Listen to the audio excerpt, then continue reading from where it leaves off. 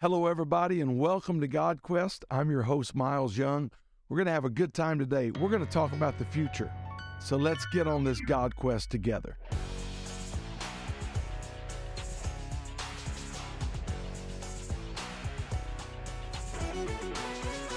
I am so happy that you are with us on GodQuest today. We've been having a great time discussing, interviewing books that I've read, things that are influencing me on this quest to find the will of God and what He's doing in the earth today. And I wanted to share with you some things that have been on my heart the last few weeks.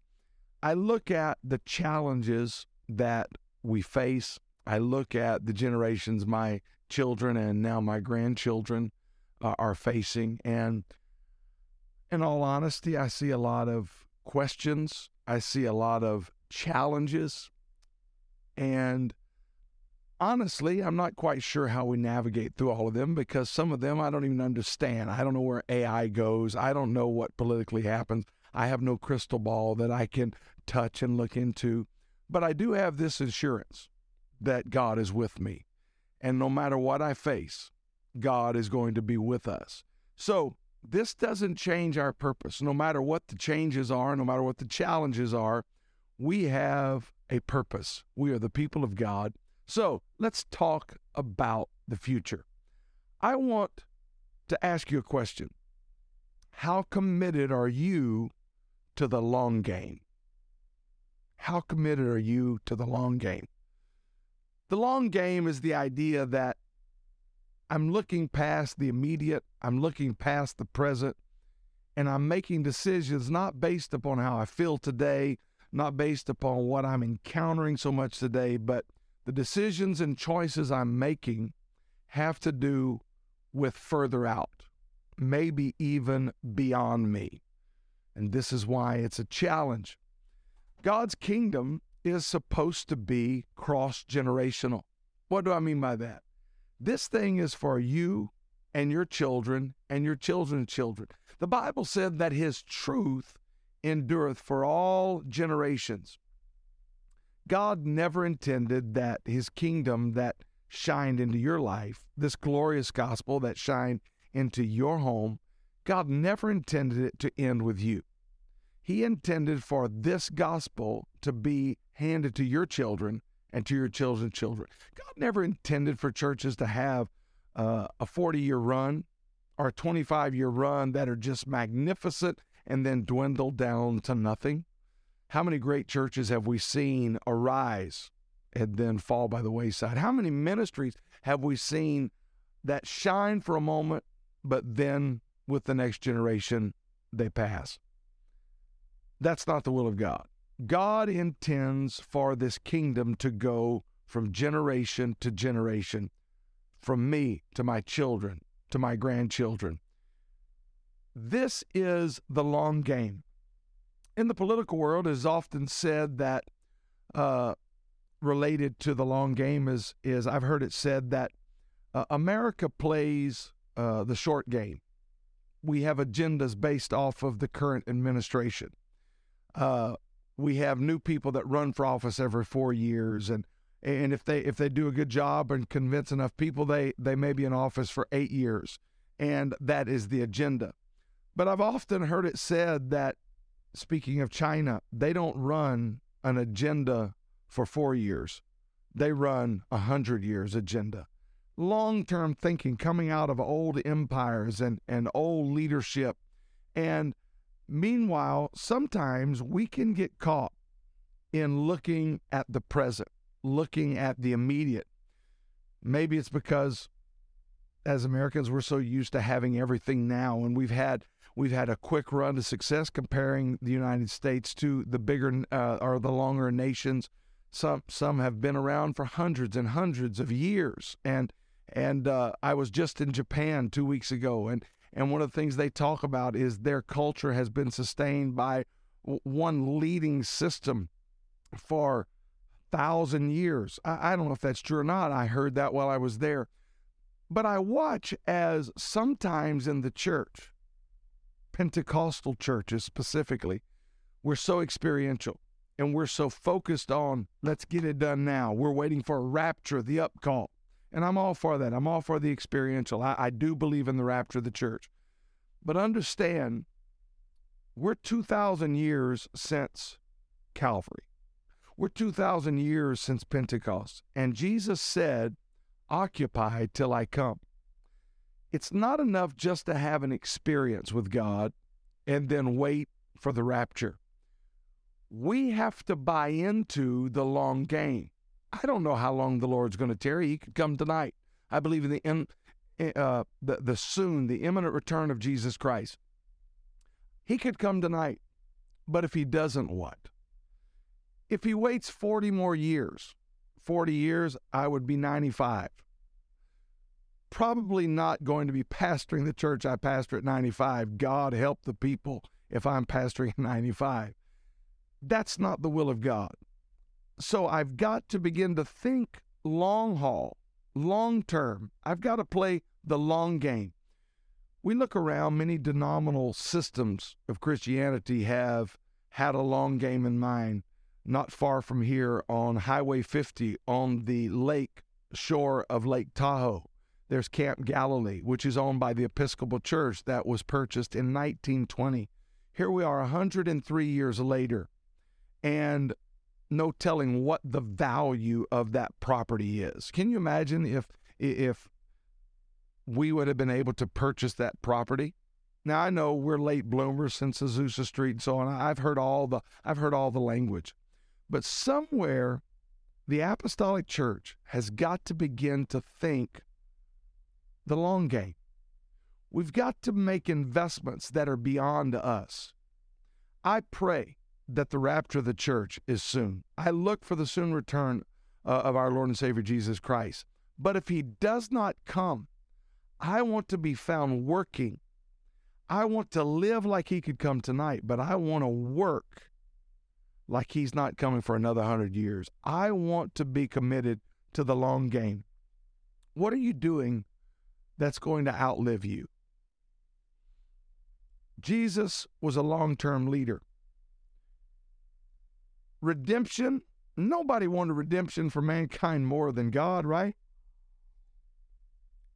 But he waits 4,000 years before he comes. And then he comes to earth, and he doesn't go to work until 30 years. He was never in a rush. He was focused on his purpose. He did nothing outside the will of God. He did nothing outside of the plan and purpose and will of God. He set his face. He endured the cross, despised the shame. There was a purpose. He was investing in what would come later. And one of the most powerful moments of his passion was when he looked at those that were in the immediate, that were crucifying him and persecuting him. And he looked at the heavens and said, Father, forgive them, for they know not what they do. Looking at the immediate, he made a statement based off of the long game. He had come to redeem humanity. And in the immediate, it was crazy. In the immediate, they were killing him. They were stripping him, crown of thorns, nails, spear. In the immediate, it was hellish. But he made choices that would outlast him. This is what good leadership does. It doesn't base its decisions off of all of the things that we're facing in the present. Yeah, there are times we have to act and react. That's part of leadership. There's things that we have to do on the fly. But anytime our decision hinders the ultimate purpose, this is why goal setting is so important. But it can't be goal setting just for a day or a week or a month. We need to buy into the long game. Last week, I was in Japan, I mentioned, and then I flew from Japan, I flew to Israel, and then we drove from Tel Aviv to Beersheba, and then down the Negev to Aqaba, Jordan, and then headed up to Petra. And after leaving Petra, we went to Mount Nebo. And it was one of the most poignant moments I've ever experienced in all of my travels, is standing and looking off of the top of Mount Nebo at the Promised Land with the understanding that this is where Moses died and was buried. He got a vision of the Promised Land. God took him to the most spectacular, if you ever get a chance to go to Jordan and go to Mount Nebo, it's worth whatever flight you've got to get there, to look across and see what Moses saw. Standing there, tears were in my eyes, and as it came to me, as I thought, what's it like to lead people out of slavery, to lead them through the Red Sea, to watch the waters roll back and then fold back on top of your enemies, and then to watch God provide and lead people through the wilderness for 40 years, and then get to the very edge of the fulfillment of everything you've been preaching and talking about and literally leading people to. And then God says, sorry, Mo, you're not going in. And he takes the breath of life from Moses, and somewhere on that mountain, he is buried. His body's never been found. There's no tomb to mark it. And as I stood on the wall looking across into the Promised Land from Mount Nebo, it hit me.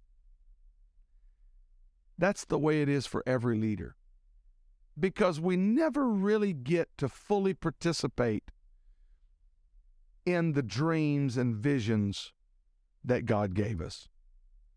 The things that come into our life that are the long game, we never really get to participate in them. David is another example. He came to my mind as I stood on Mount Nebo. As I thought of David, how he had this desire to build the house of God. The tabernacle of David was a wonderful thing, but he had this desire that there needs to be a permanent dwelling place, and he had this plan, he had this blueprint. He would begin to gather things together, and then God says, David, you're not going to be the one to build it. You're a man of blood. You've got issues that, sorry, it's not going to happen. Everything he saw, he got, like Moses, he got a vision of this house of God. And 1 Chronicles chapter 29 and verse 1, David goes to the congregation and he tells them, he says, Solomon, my son, who God alone has chosen, is young, the King James says, tender. That word can be rendered inexperienced. God has chosen my young son, Solomon, who has not experienced everything I've experienced. He's not experienced the battles and the running and the fighting and the giant killing. He's not experienced all of that. But for some reason, God has chosen him instead of me, David says. And then he makes a statement that is kind of where leaders need to pay attention, is he says, and it's a great work. This building of the palace for God, he said, it's not for man, but it's for God. It's a great work. So the challenges, how do you build God a house? How do you do this? And how do you follow the icon that David was? But God chose this young and tender inexperienced to do a great, challenging work. And David says, you got to remember, it's not about us. It's about God. You and I know the greatness of that temple and the magnitude with which it was built. It was built by a young, inexperienced man. If you and I were to really honestly look back over our life of how God has worked, even the most successful among us, if you would have looked at their life in the short term, how many great men of God, how many great church leaders in the pulpit and in the pew, how many incredible people had we gone back and looked at their life in the young and tender moments, when they were young and inexperienced? I wonder if we would really have had a clue that that man or that woman is going to be incredible. Probably wouldn't have. I know stories of great men and women that if you were to roll back pre-leadership and pre-being well-known. Even their conversion, the life they came out of was something that would just boggle your mind to know that, you mean God could use that person? That's the danger of focusing as a pastor, a youth pastor, a Sunday school teacher on the present condition of that child or that young person or even that new convert. Because you can look at them and say, oh man, they'll never make it. They'll never make it. When in reality, that may be the very one that does an incredible work. I could go on talking about people that I have watched God radically change their life. And I'll use the analogy of a Solomon who's young and tender and inexperienced, faced with a great challenge. But God seems to work this way. But thou, Bethlehem Ephratah, though thou be small among the thousands, yet out of thee, he could have chosen anyone. But out of little bitty Bethlehem, what about this little minuscule country named Israel that the whole world seems to be against, but yet that little insignificant? What about a little virgin named Mary? What about a little young Samuel? What about only a little boy named David? This is the way God seems to work. Lest we forget the great Apostle Peter, the guy with the keys to the kingdom. Had you looked at his young faith, had you looked at his tender, inexperienced faith, you would see a man ready to fight. You would see a man cursing. You would see a man taking his clothes off and jumping into the water. You would see a man that had prejudices against the Gentiles. You would see a man that even after God began to use him, he had personal struggles and had to be rebuked by the Apostle Paul. If you focus on the young, the inexperienced, you focus on the inadequacies, you focus on the mistakes, you focus on the failures, you'll never see greatness. But our God is committed to the long game. Mercy endureth forever. He makes his mercy new every morning. This truth endures to every generation. This gospel was for you and your children and your children's children. The curse of leadership is that in the long game, we may never really get to see the greatness of what it becomes. As I stood on that mountain in Mount Nebo and I looked down thinking about Moses, and then my mind went to David, it dawned on me, I've given birth to a son and a daughter. And my son and his wife have given birth to a granddaughter, Echo, and then another one on the way. I'm 55 years old.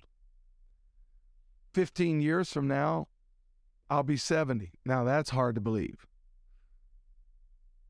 My granddaughter will be probably getting her driver's license.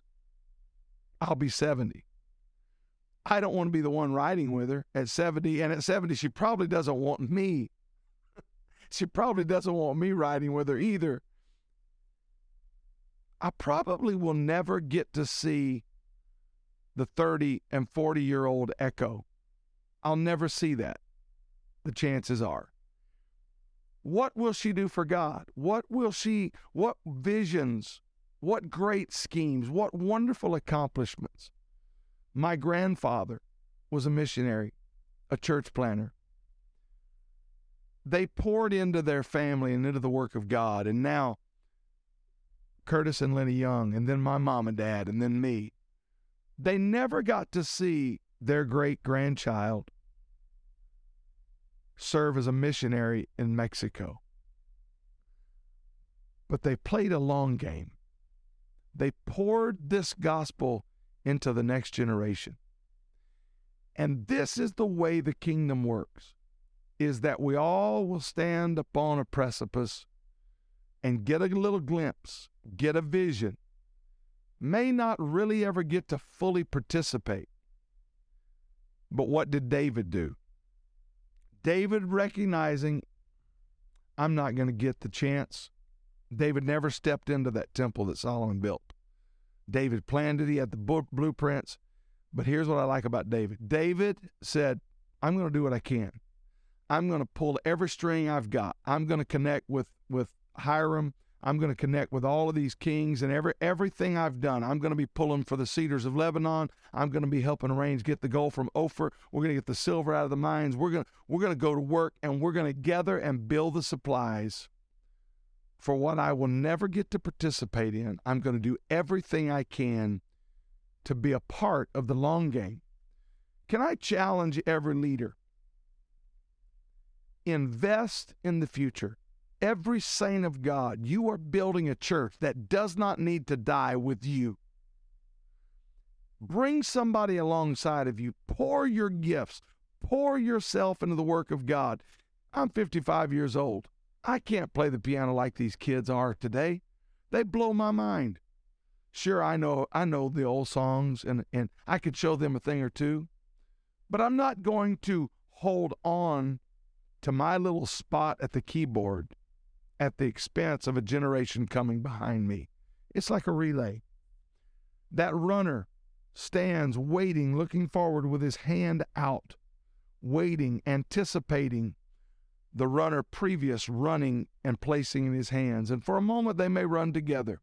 But at some point, that first runner stops and fades away while the next runner. That runner, again, at some point will have to hand that baton to another waiting. But the beauty is when the race is over, not one wins. They all win.